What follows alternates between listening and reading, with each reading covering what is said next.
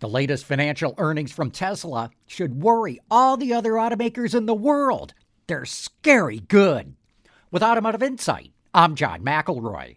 Every automaker in the world was crippled by the chip shortage last year, except for Tesla. It boosted sales and production by 70%. And its profits, are you ready for this? They went up 665% to more than $5.5 billion. Look, Tesla lost a lot of money before it got to this point.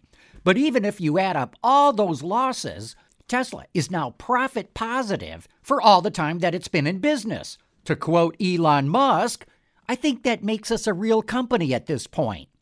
Elon and Tesla are single-handedly changing the automotive industry.